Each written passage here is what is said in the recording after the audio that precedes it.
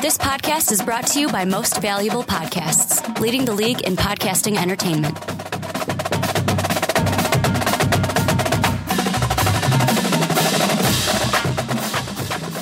Hello, college football fans, and welcome to the Primetime Podcast. My name is Ricky Widmer, and as always, I'm joined by young_Swan19, Brandon Swanee. Hey. And Swanson, today what we are going to talk about is we did the Heisman stuff, college football playoff. We're going to push down the line a little bit. We're going to do that next week. But the big thing we're going to talk about here is I found an article on ESPN. And for our ESPN insiders, I'm going to leave the link down below in the comment section if in the details if you want to actually look at the article. This is an article by Travis Haney of ESPN. And basically what we're going to do, Brandon, is we're just going to go through 1 through 10 on this list and just give our thoughts of, are these coaches really on the hot seat? If they are, what do they have to do to get off of the hot seat? And virtually, are they going to get canned at the end of this season? So we got 10 coaches. We're going to start with number 10, Mark Richt, Georgia, and his record over 14 seasons, 136 wins, 48 losses. It's like, the first thing I think of is, really, Georgia's head coach is on the hot seat? Like, I get it. They're not perennial SEC champions, but I see a 136-48 career record over 14 seasons, and I go, that's pretty good. Usually you don't see that and say, oh, well, that's a coach that's going to be on the hot seat. No, not at all. And I think right now the reason why we're talking about Mark Richt is that they saw some really poor performances at the end of the season last year. They had a terrible performance against Florida. And I think that you expect a team like this, a Georgia team who I think is pretty darn good. I mean, they have talent. They can't flop like that at the end of the season.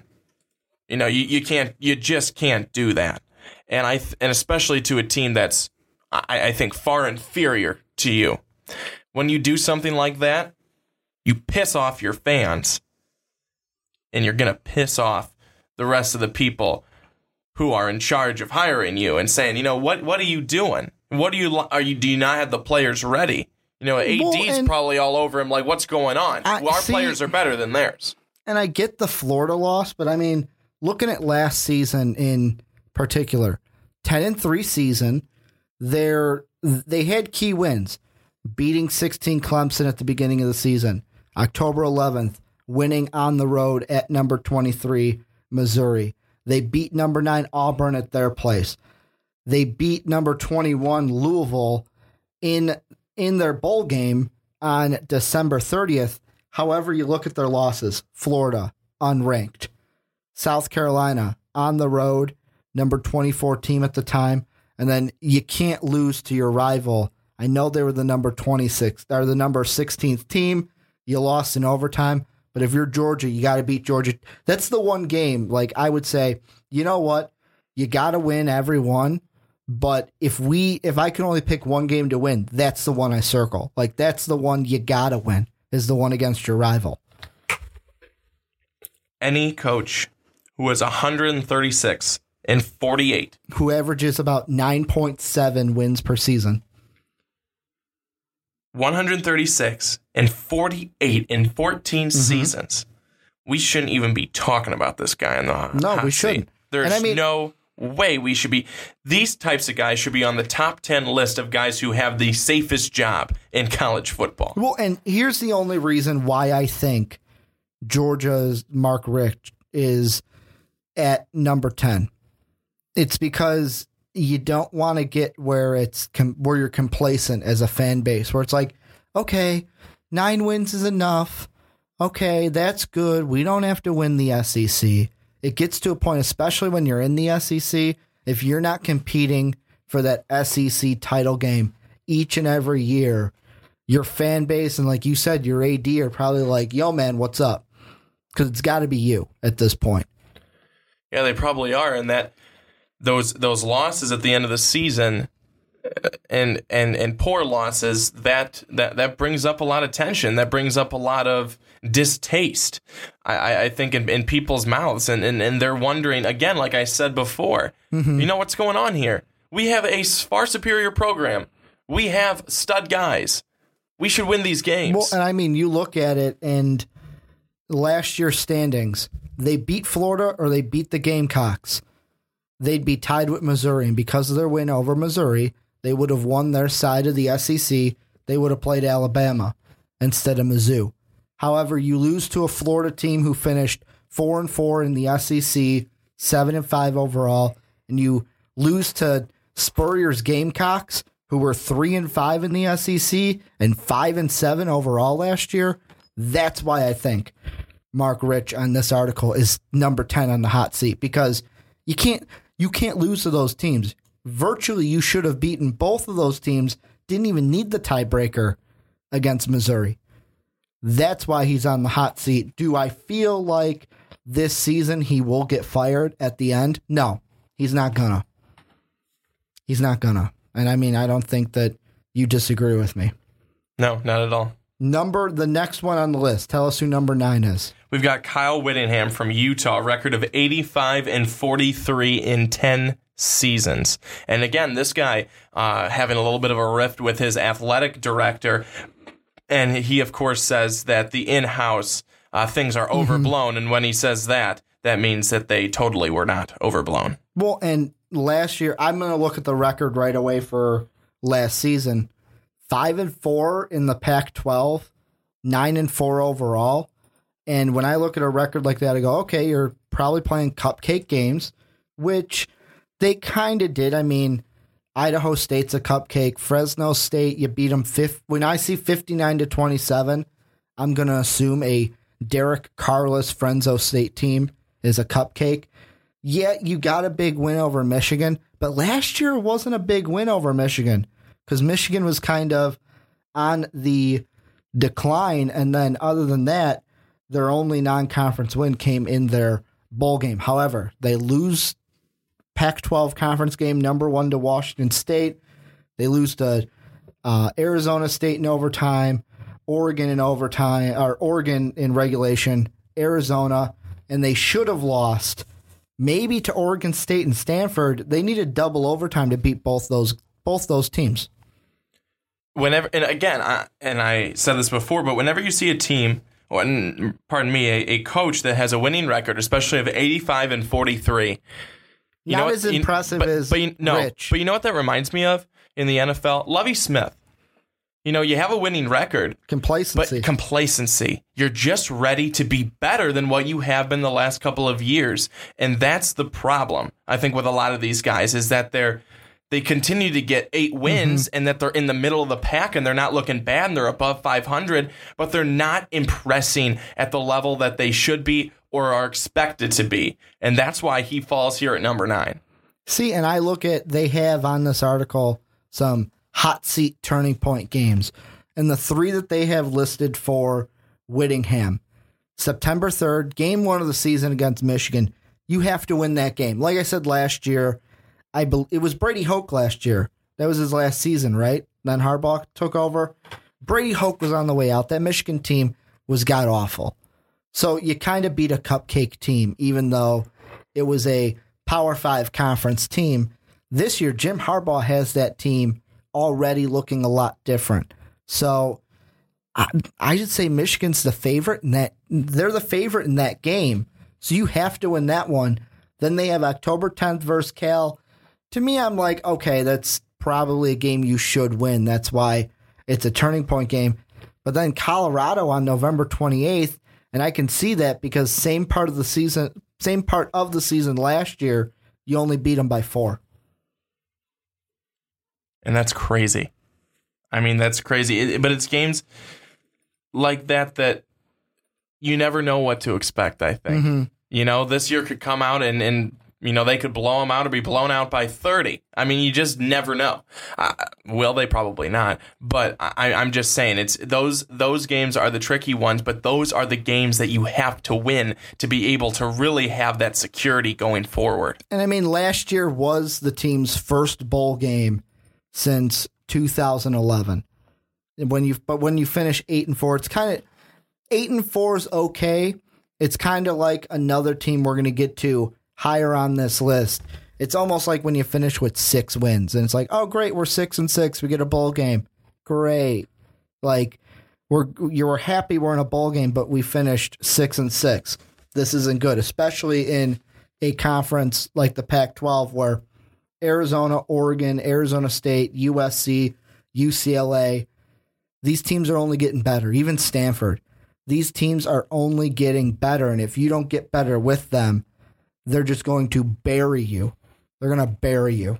Number 8 on the list. This is a guy I kind of feel sorry for because he's only got 1 season under the belt at Vanderbilt, but Derek Mason. He went 3-9 last season. 3-9. However, it's kind of hard to fill the shoes of James Franklin after he goes to Penn State. It was a little bit hard to fill those shoes, especially in the SEC. Yeah, it is. I'm looking at the schedule this year for Vandy, who was just god awful. 3-9. They also 0-8 in conference. Yeah, they were bad. They play Georgia week 2, at Ole Miss week 4. Mm-hmm. Week 6, they're at South Carolina, followed by Missouri. 2 weeks later, they're at Florida. And then the last 2 weeks, it's home against Texas A&M and at Tennessee. And this is a team that in 2013, the last year of the, like I said, James Franklin era, that was a 9-4 team. They went to the BBVA Compass Bowl, beat Houston in that game 41-24. That, I mean, conference-wise, they weren't great that last year under Franklin. That's why I feel like he left and booked it and went to Happy Valley to be with the Nittany Lions. But, I mean, going from 4-4 to then 0-8 in the conference last year, I feel like Vanderbilt, if you're the AD, you're going, okay, you get one more season to turn this around, or I got to bring in a guy who will, kind of a thing. Do you think he does turn it around this year? I mean, well, one, do you think he's going to be better? I really don't know. And the reason why is because it's kind of like what we talked about with Utah, except worse because it's the SEC. I mean, the SEC East isn't as competitive as the SEC West. Teams like Kentucky, Florida, South Carolina. I'm sorry, Vol Nation. I'm going to throw in the Volunteers too. Those kind of teams are all going to try to fight it out for 3 through last in the West.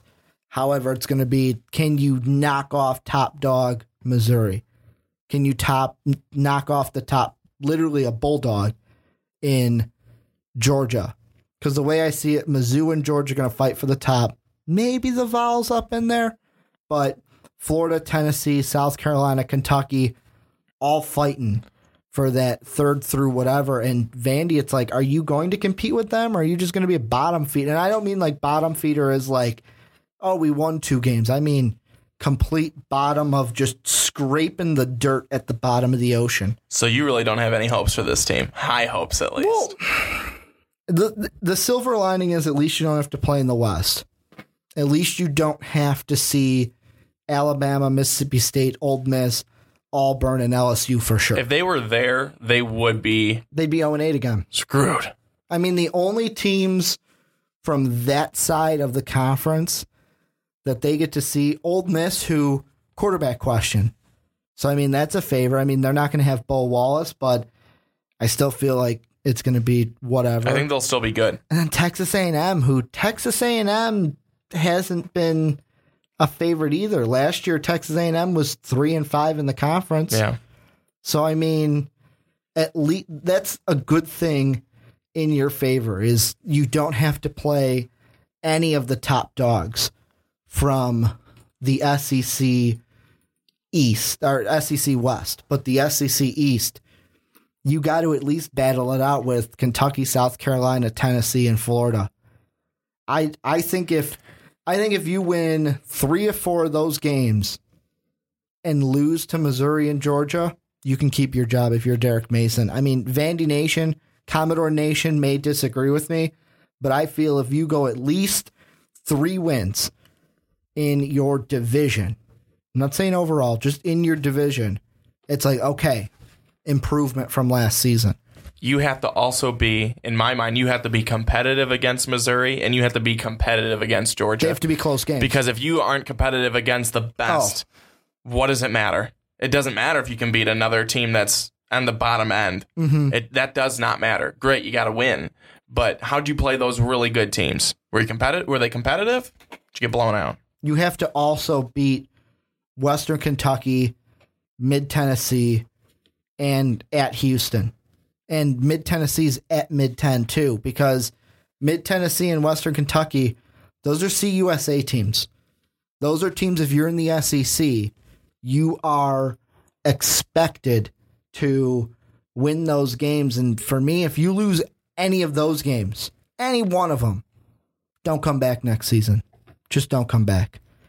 Tell us who we have at number 7 on our list. And number 7 on our list, we have got Paul Rhoads, Iowa State, 29-46 in 6 seasons. Pretty rough record. Pretty rough team, honestly. Another 0-9 in conference. Yeah. Another 0-9 in conference.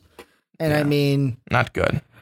I just see Iowa State to me, like a few years ago, it seemed like they were good and they were on the rise.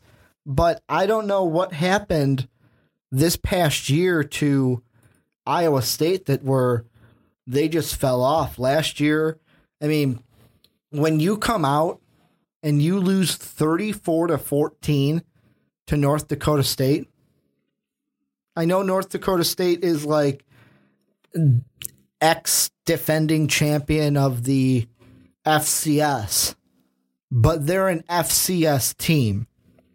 You should be able to beat them. No doubt about it. And when you lose that game, it's like, really, we lost to an FCS team. I mean, they're bad. 0-9 in the conference, as you said. 2-10 overall. 1-6 at home. 1-4 on the road. That's horrible. That is beyond horrible.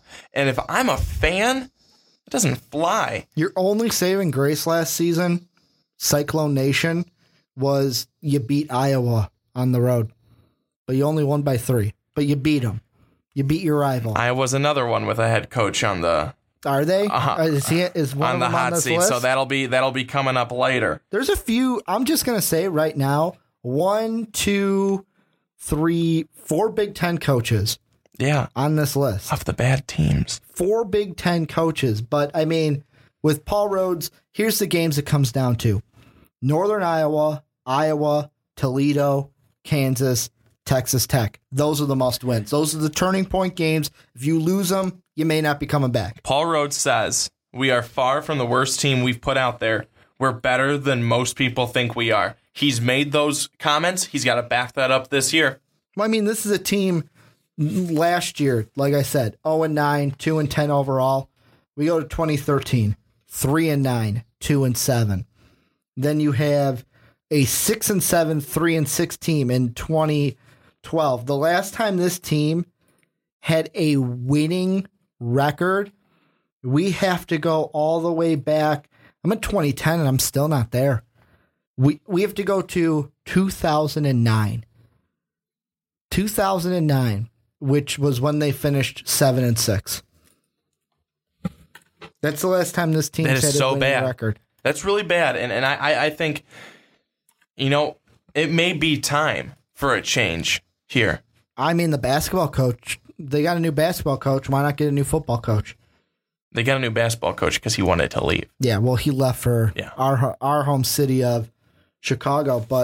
And I'm looking back, that season, that 2009 season was Rhoads' first year. and I'm just going to throw it out there. That was not his recruits. So he got a winning record without his recruits ever since we've come in. It's kind of like that thing you got to look at when a head coach comes in, and this is the saving grace for Derek. Well, I mean, 0-8, it's probably not a saving grace, but a big thing is you can't really judge a head coach, in my eyes, until maybe year 3, year 4 of them being with the team, because it takes them a time to get recruits in. Those freshmen that they bring in, not everyone's bringing in guys who can start day one. So if we take that and let's say, okay, Ricky, 1, 2, 3, his 4th season with the team, 6-7. 6-7 was their overall record. So it's 6-7, 3-9, and then 2-10. That's not good. You're going down with your own recruits. Well, how about this? 5 victories in 2 seasons. That's not good. That's really not good at all. Especially in a conference that, I mean, your top dogs that go 11-2 and 12-1 can't even make the college football playoff. I mean, I really think that something like this is where, yes, you want to, as an athletic director, be able to back your head coach. But eventually, no matter how much you like them, they've got to start to produce for you. Just like the players have to start to produce for the coach. So it's a really sticky situation, but, something's got to give. Let's move up to number 6 on the list. Kevin Wilson, 14-34 in 4 seasons with the Hoosiers. And with Indiana, it's kind of been, they've always been that just bottom of the team. I mean, this last season, they were I believe they were diced into they were used to be with like Illinois, Minnesota, Nebraska, that side. Now they got diced in with like Penn State, Michigan, Rutgers, Maryland. Because when Rutgers and Maryland come in, they changed the conferences and are the divisions and how that would work. But 1-7 last year, 4-8 overall. And Indiana to me has shown flashes of a team that could do well. Last year, they had that game against Missouri on the road where they won, and you go, wow, this team can actually win. Then they hit conference play, and it's like Iowa, Michigan State, Michigan they lost. Penn State, Rutgers, Ohio State, lost. Yeah, they beat Purdue, the in-state rival, but you're not competing with your own division. You're not competing with them. And I mean, if we go back to Kevin Wilson's first year, he started out 1-11, winless in the Big 12 or Big 10. Then 4-8, a better season, 2-6. So it's like, okay, we see improvement. Then 5-7, 3-6 or 3-5, and 13-14. That was our big one coming into last season. I'm like, the Hoosiers are on the up and up. They're coming up. And then you got 4-8, 1-7, and you just completely fall off. And part of me doesn't want to use this as an excuse, but how much is it the shifting of divisions? Because last year was the first time we saw the East-West divisions, not I believe it was leaders and legends. I don't think that's much. I think that would be just an excuse to be able to throw out there. I think that right now this team is a team that defense is killing them. Defense is killing them. I mean, if you look at just this span of games from Saturday, September 13th to Saturday, October 18th, 45-42 in a loss. Then 37-15 in a loss. 45-29 in a loss. 56-17 in a loss. I mean, in their wins, they put up 31 points, 49 points, 28 points. But, I mean, again, a couple of losses. 45 points they allowed. 42 and 34. They allow way too many points. And then they're not being able to score enough in those games because, I mean, they're scoring 23 points, 27 points, which could get you a win a lot of the time. But when you have no defense and they're giving up about 50 points in the losses, that's not going to be good. So that's one thing that Indiana, if Indiana wants to be good, they have got to find a defense because offense, there. Defense, it's nowhere to be found. I don't know. Part of me wants to, I know, and this is 4 seasons in, this is what I said. This is the part where you can really start to judge a head coach and what he's doing. But here's the one thing I want to bring up about, and I'm going to harp on the divisions thing again. And the reason why I'm going to say that is when they were in the leaders, this is before Maryland and Rutgers came in. So post 2000 or pre 2014, here was their conference: Illinois, Ohio State, Penn State, Purdue, Wisconsin. You could almost guarantee every single year win over Illinois, win over Purdue. Yeah, Ohio State was tough. Purdue or Penn State was tough. Wisconsin was tough. Now they get put into a division where they keep Penn State and Ohio State, and you add teams like Michigan State, who before this last season was always battling Ohio State or Wisconsin for the Big Ten title game. You add in a team like Maryland, the new dog. You add in Michigan to their conference. And I think last year was just a, hey, you know what? We had to adjust to the new conference. We had to adjust to playing Michigan State, who we're not used to playing each and every season. So this year is going to be, for me, it's going to be that judge season where I kind of feel like at the end of it, he's not going to get canned. Next year, we're having the same talk, and he will get canned. Are you saying that they had to make an adjustment to play at Michigan State? Are you saying that they had to make an adjustment to play a good team? Is that what you're saying? They had to make an adjustment to play a good team. You should already know that you're going to have to play good teams. No. That's another excuse, Richard. Wait, I'm not saying an adjust to play a good team. I'm just trying to benefit of the doubt. You don't get to play cupcake teams like Illinois, Purdue. Well, you play Purdue, but not Illinois. Give Illinois a cupcake team and they'll lose. That's what I'm saying. You take them off the list. Purdue was still on the list and they beat them. Of course, they're going to play Purdue, but every single team in that East Division with them, they lost. They lost to every single one of them. And I feel like if they're in the old division, they have 2 wins in the conference. But moving on up, another Big Ten coach, number 5. Give it to us. Darrell Hazel, Purdue, 4-20 in 2 seasons. My buddy would tell me, get rid of his ass. No, you got to. This is the only 4 wins in his 2 seasons as head coach. We're going to look into it. This last year, his only 2 years, one of them was against Illinois. I already know that because I watched that game. I believe the backup quarterback, Applegate, I think he was the backup. The starter got injured. Applegate came in. Or Appleby, that was his name. Oh, we should have won that game. Illinois should have won that game. It was our home game. So they beat Illinois. They beat Southern Illinois. So an FCS team and a Big Ten team that could be an FCS team.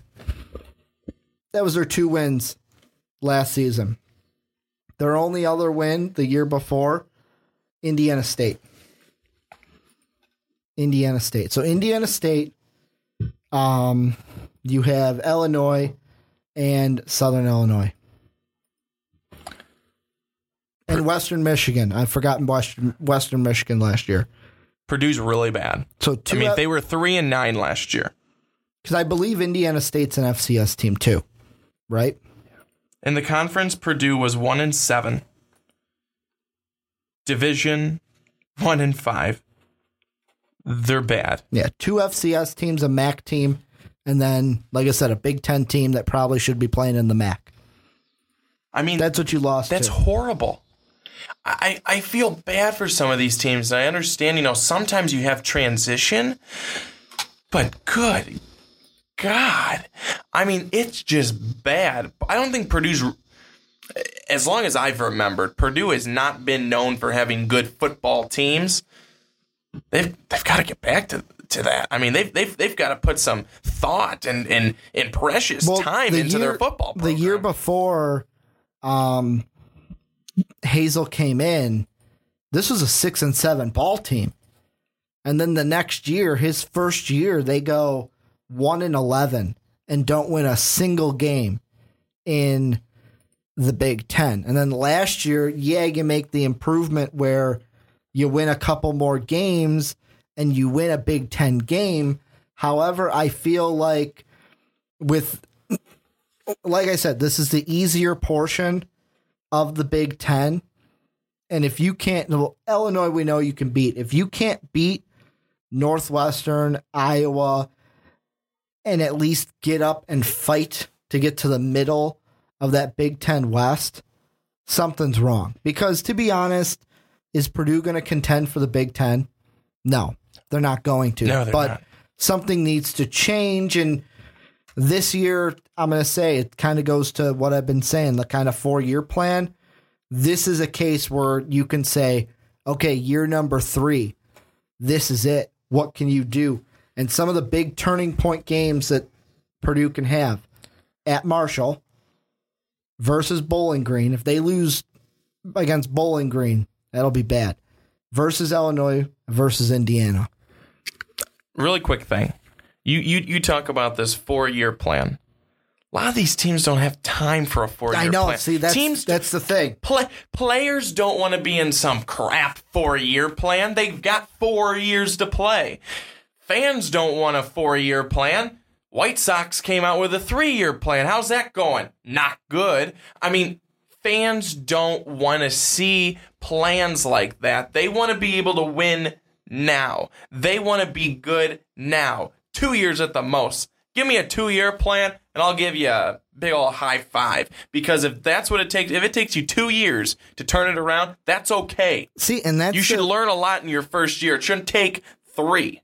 See, that's the big thing, though, where you say, and I feel like it's all about the kind of just society we're in right now. Everything with social media, where especially Twitter's a big one.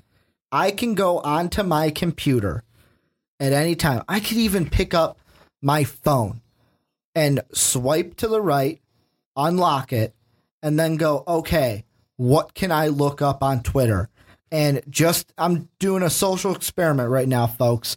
The top thing at my feed is, let's see, something about DeMarcus Cousins, where they're in favor of trading DeMarcus Cousins. Boom. I get this information immediately at my fingertips. I also have something from Sports Illustrated where a 5-star recruit picked Alabama in basketball. That's actually a surprise for basketball. I have that at my fingertips. That kind of influences, like what you were saying, where fan bases want, okay, you're coach, you're coming in. We want to see immediate success. We don't want to wait for a team to be good. But, however, when you're Purdue, let's say you get rid of Hazel, the next coach that comes in, and this may sound like an excuse, but I'm only saying it because I've had to deal with this with my own stupid team in Champaign, Illinois, where you go after these recruits, and if they want to come to the Midwest, they're going to go to a place like Michigan or Ohio State. And if they don't want to come to the Midwest, they're going to the SEC. They're going to places like USC, the places that have this winning tradition. So it's kind of a catch-22. You got to win games to get these recruits, but you need these recruits to win games.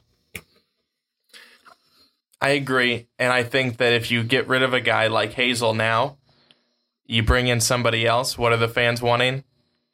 Turn it around like that. You better turn around like that, or else we want you out too. And we're gonna get to more of this when we get to the guy who's at number 2 on this list. A little bit of a tease. I don't agree with him being at number 2.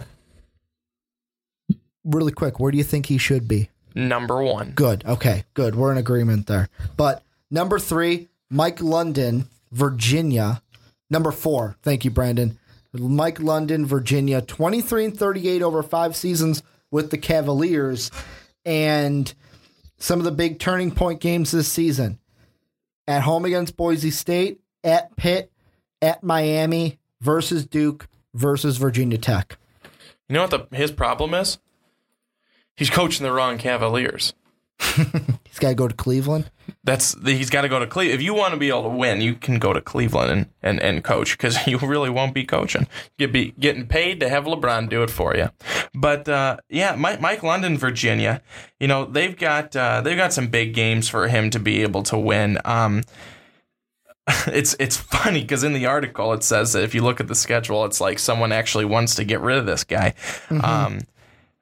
That's tough. That's tough. I mean, when you have a tough schedule like that and you're already on the hot seat, I mean, that is hard. And I'm not a Cavalier fan, but maybe at the same time, he kind of knows that he's on the hot seat.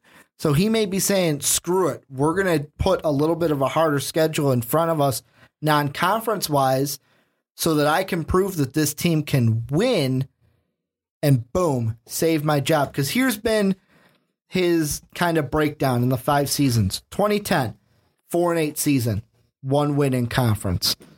Then you have 2011, 8-5, go to a bowl game, lose to Auburn, 5-3 in the conference. How about this?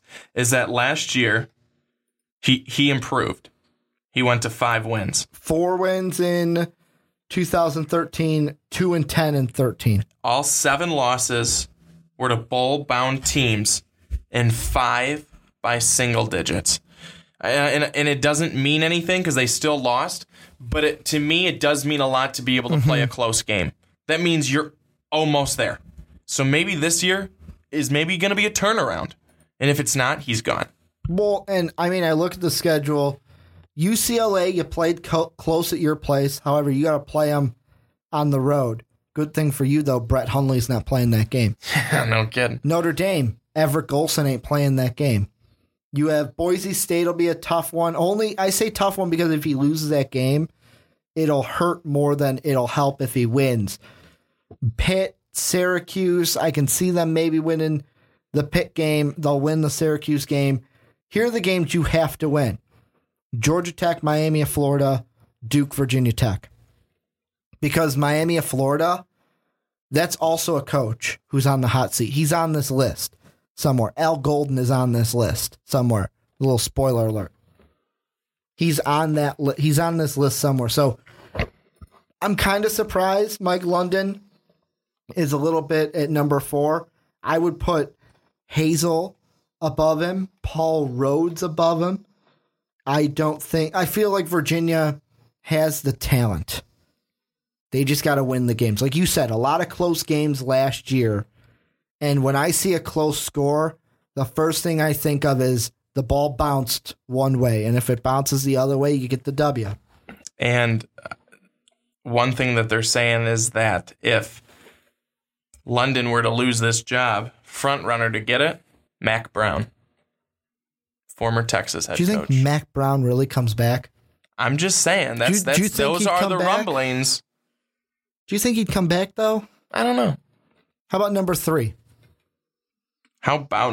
Kirk Ferentz from Iowa. Again, this is a guy that's been with his team forever. He's been around forever. And he's got a 115-85 record, again, a winning record, but a guy who's high on the hot seat list. This is one of those things where it's, what have you done for me lately, coach? What have you done for me lately? That's what this is. Because Iowa lately in the Big Ten has kind of been that, well, we can't beat Nebraska, we can't beat Wisconsin, we're just going to not go anywhere kind of a thing.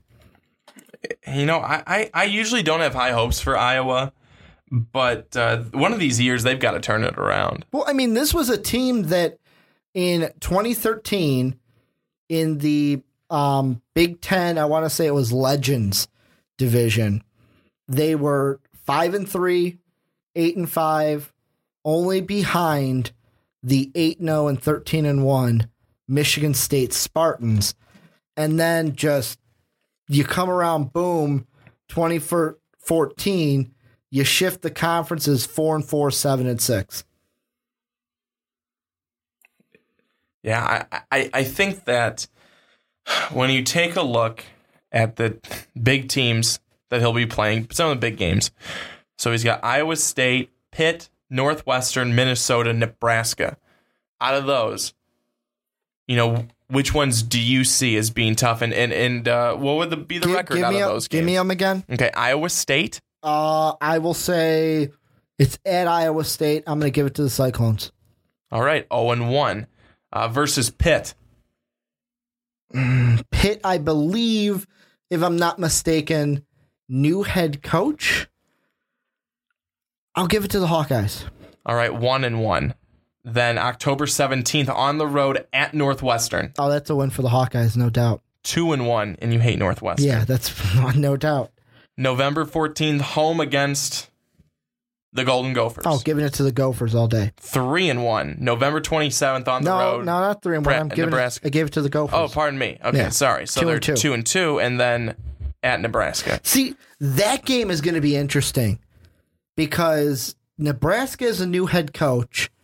Amir Abdullah's, they don't have that strong run game. Well, no. I mean, they could have X, Y, and Z running back come up kind of like they do in Georgia and just have it. But see, the Amir Abdullah question mark to me, and new head coach, I want to say his last name's Riley, came over from Oregon State. And then if that black shirt defense for Husker Nation can stand tall, it's at Nebraska. Right now, I'll give it to the Cornhuskers. So 2-3 in those games. 2-4. 2-4. Right? 1, 2, 3, 4, 5. And I gave them 2. So 2-4. 2-4. Because you had Iowa State, Pitt, Northwestern, Minnesota, Nebraska. That's 5 games. So how would they go 2-4? How would they go 2-4? 2-3. And Brandon was right yet again. No, 2-3. They go 2-3 in those games, and I mean, they'll beat Illinois. It pains me to say, but they'll beat Illinois if that's a consolation prize for you, Hawkeye Nation. I mean, is that a consolation prize that you can beat Illinois? It's a consolation prize for literally no one. Let's get to number 2, because I could talk for this on days. I'm going to go ahead and say it. Tim Beckman, Illinois, 12-25 in 3 seasons with Illinois. I don't know why he wasn't fired last season. Well, I know why he wasn't fired last season, because we made a goddamn bowl game. That's why he wasn't fired. If we don't make that bowl game, Tim Beckman doesn't have a job in Champaign. Yeah, but you just had to beat Northwestern at the end of the season, didn't you? We had to. Well, Northwestern, they're a piece of shit team. So, I mean, they're not going anywhere. But this is going to be the most important season for Tim Beckman. And the reason being everything.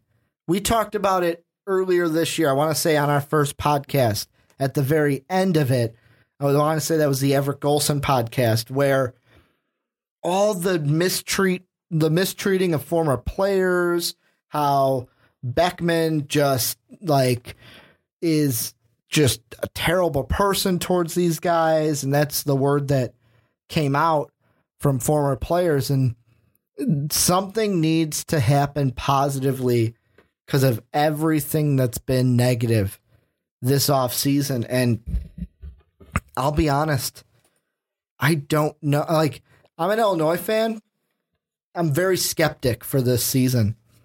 Last year I had high hopes. This year, I don't know how to feel, because the big thing, I know I give you my 4-year plan, that 4-year, okay, you can start to judge a head coach starting with year 3 and the year 4 for sure. The one thing that Tim Beckman had to do, and if last season's any kind of show of this, is he had to change the culture at Illinois from the Zucker.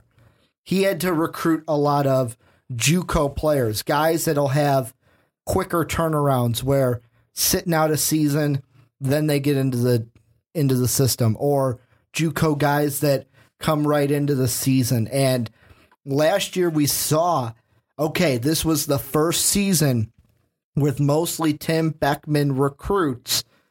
We got a 6-win season. Tim Beckman needs at least 6 wins this season if he wants to keep his job. He needs another bowl game. We don't go to a bowl game, he should lose his job. Does he get the 6? Kent State's a win. Western Illinois is a win. North Carolina is a loss, but maybe we can upset them. Maybe, but it's a loss. Mid Tennessee is a win. Nebraska's a loss. Iowa, I'll come back to Iowa. Wisconsin's a loss. Penn State is a loss. Purdue, I'll come back to. Ohio State's a loss. Minnesota, that's an interesting one. We beat them last year at our place, but this is going to be at Minnesota. I'm going to say we can beat them again. And then we beat Northwestern. So we're sitting there 5-5. Currently sitting at 5-5. You need to come back to Iowa and Purdue. See, and here's the thing. Purdue we should have beaten last season.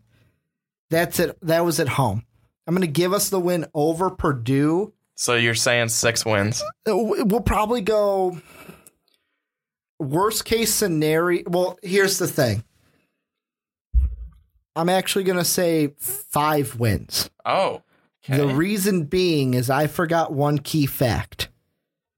Mikey Dudek, our star freshman receiver from last season, is going to miss at least, I want to say, the first, 5 games. Best case scenario, he's coming back. I want to say it's at Iowa. So he's missing the first 5 games of the season because he tore his ACL earlier in the spring or earlier in the offseason. So that's a huge loss for us. He was our number 1 receiver last year, broke Aurelius Ben's freshman receiving record. Yeah, you don't even remember that Ben was a Fighting Illini, do you? Yeah, I do. Do you? I remember Aurelius Ben. Didn't quite make it in the NFL. Great freshman season. He's going to be gone the first one. It depends on what Wes Lunt can do, what the recruits from Beckman does. I'm saying 5-win season, Beckman gets canned. Well, I think that this guy probably should be gone already. I think he should be the number 1 guy on the hot seat. He's not promoting anything positive. Illinois needs positive things around their program, around their. He does. Go ahead and talk, Ricky. Go ahead. I didn't say didn't fucking matter. The one thing I have to throw out when you say the positivity thing to the media, like whenever Beckman speaks at press conferences, I just love the guy. He makes you fall in love with him. How he preaches how we're one big family and bringing in recruits to be part of the Illini family and just the culture that we're building here at Illinois. But that isn't translating to wins. Last year it did, but can it this year? Well, it's like so many people who can talk really well, but does that translate to leadership? No. Was that a Donald Trump reference? He can't even speak that well.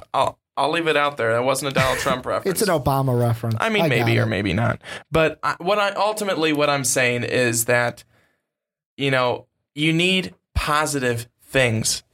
You need positive things to be going on for your team. And if behind the scenes it's not positive, what's being produced on the field isn't positive, you get rid of it. You get rid of the negativity. You get rid of the negatives. You bring in something new. You sometimes have to get rid of the trash and bring in something good. You just got to do it. I'm saying if he does not go to a bowl game, he's getting fired. And the main if nothing with the mistreating of former players happened this offseason, I may say, okay, he'll get surprisingly one more shot.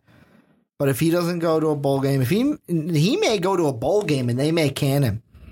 But this was the guy me and Brandon were saying should be number one on the list. Give me number one on the list, Brandon. Number one on the list, Al Golden from Miami. 28-22 in 4 seasons. And if this guy doesn't find a defense, well, he's gone. You know what's funny about this guy? This was the main guy that when I was an editor for writingillini.com on the Fansided network, my co-editor wrote an article. I believe it was my co-editor. Maybe it might have been a staff writer. Wrote a beautiful article about the 5 coaches that could take over for Beckman if he got fired at the end of last season. This guy was, I believe, number one on the list to like that this writer believed should take over the job at Illinois. The thing about Miami, and this is maybe me being a 90s baby, but when I think of the U, I think of the 30 for 30 U. Yes, I think of the film that I saw as kids on ESPN Classic of the Schnellenberger days and the Jimmy Johnson days, and then coming out into our childhood, more so me than you, because I know I've got 3 years on you. Yeah, you're old. But that second U team with Ray Lewis, Ed Reed, who was the tight end? Greg Olson. That U team, just as good. And now it's like the U's kind of lost that identity, in my opinion. Devin Hester. And I don't know if this is how it was, but I felt like, for so long, the U was so good. Then all of a sudden, one year, I was like, oh, University of Miami, man, they're good. And someone goes, oh, they're not. Like, that quickly, it just changed. It was I'm just like, what a happened? light switch. What just happened? like a light switch. They used to be so good. I mean, you said University of Miami. People wanted to go there. You didn't even have to say that. They wanted to be a Hurricane. All you had to do was say the U. I mean, that's what they wanted. I mean, I remember my cousin when he wanted everything Miami. Keep it coming. Miami. That's what we wanted for Christmas every year. Miami sweatshirt. I'm like, how many do they have? But the thing is that it's really sad, but teams fall from greatness and they come into greatness so quickly. I mean, a team can fall from greatness so quickly. They can also find it so quickly. It's the old Miami. Yeah, it was. And then you also had the old Miami Notre Dame matches where they used to call them the Catholics versus the Convicts. That's what they used to call that game. Because I remember 2010, the year before Al Golden took over, we had on the radio station where we broadcasted college, Old Buddy, who was a Notre Dame fan. They played in the Sun Bowl against Miami of Florida. Was all talking about that's the Catholics versus the Convicts again. But since Al Golden took over, 6-6 season, 3-5 in conference. Then you have a 7-5 season with 5 wins in conference. 9-4 in 2013, 5-3 in the conference. And then last year, 6-7. So to me, this is, and I don't know why he's number one. I mean, I think it's because he lost his final 4 games to finish 6-7. It wasn't like a gradual throughout the year 6-7. It was you're doing all right and then you screwed up 6-7. I will say though, just in defense, one of those games you were playing Famous Jameis. I know you lost. Okay, wait, no. You mean the pregnant man? Wait. I cannot give you that game because now I just thought to myself, you should have fucking won that game and you didn't. Nope, never mind. My excuse is null and void. Null and void. As most of yours are. Because I remember, it just popped into my head how angry I was at that game because Florida State should have lost. They should have lost. It was stupid turnovers late in that game. Miami of Florida was up 26-20 in the fourth quarter. And they were even up 26-23. And I'm like, okay, all we got to do is go down there and score. And we couldn't. And I say we because I wanted Florida State to lose every game last season. Ricky was actually on the team for a game last year. That was it. If someone was playing Florida State, I was their biggest fan that week because I hate Jameis Winston. Well, now you don't have to root against Florida State anymore. I was so happy that Minnesota beat him in the first preseason game. Were you happy that he threw an interception too? Oh, totally, because he looked so much worse than Marcus Mariota. But do you think Al Golden loses his job? No, because I think they turned it around. How many wins did they get this season? I'm gonna. You know what? Because they're not in our top 25, so you can say that. Let me be ballsy and say that they go in to get 9. 9? Yeah, it's a bold prediction Monday. I'm trying to look here. Is Bethune-Cookman, is that an NAIA team or is that an FCS team?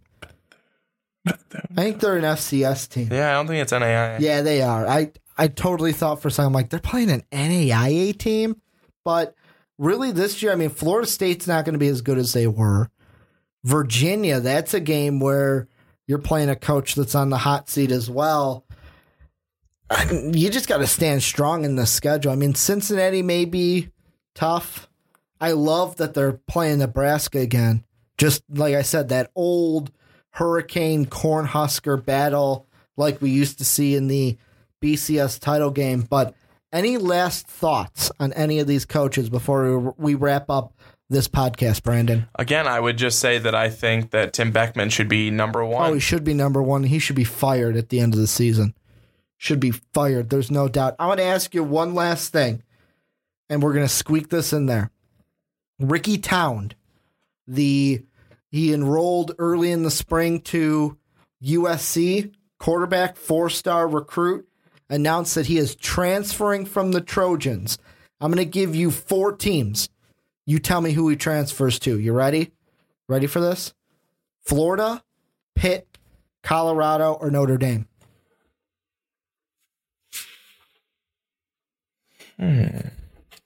He would be a freshman this season, so he'd have to sit. I'm assuming he'd have to sit out this season. Notre Dame. On the article I'm looking at, that's the long shot. The obvious choice they think is Florida, but wouldn't that be something? A kid that wants to play quarterback for the Trojans says, "Oh well, Everett Golson's not there. I'll go play for Brian Kelly and the Fighting Irish." Yeah. But that is going to do it for the Primetime Podcast this week. We kind of did a flip side thing. We gave you a shorter podcast last week. We gave you a little bit of a longer one this week. I want to thank you guys for checking out this podcast. You can follow me at Ricky Widmer. Brandon is at young_swan19. Most Valuable Podcast is at Most Valuable Pod. I want you guys to check out all our other podcasts and videos. If you like this video, this podcast, hit the like button. If you loved it, hit the sub button. Make sure to get your MVP t-shirt down below in the description. Thank you again for checking out this podcast. And as always, have a good day, everybody. Thank you for listening to this MVP podcast. Follow us on Twitter at Most Valuable Pod for more great podcasts.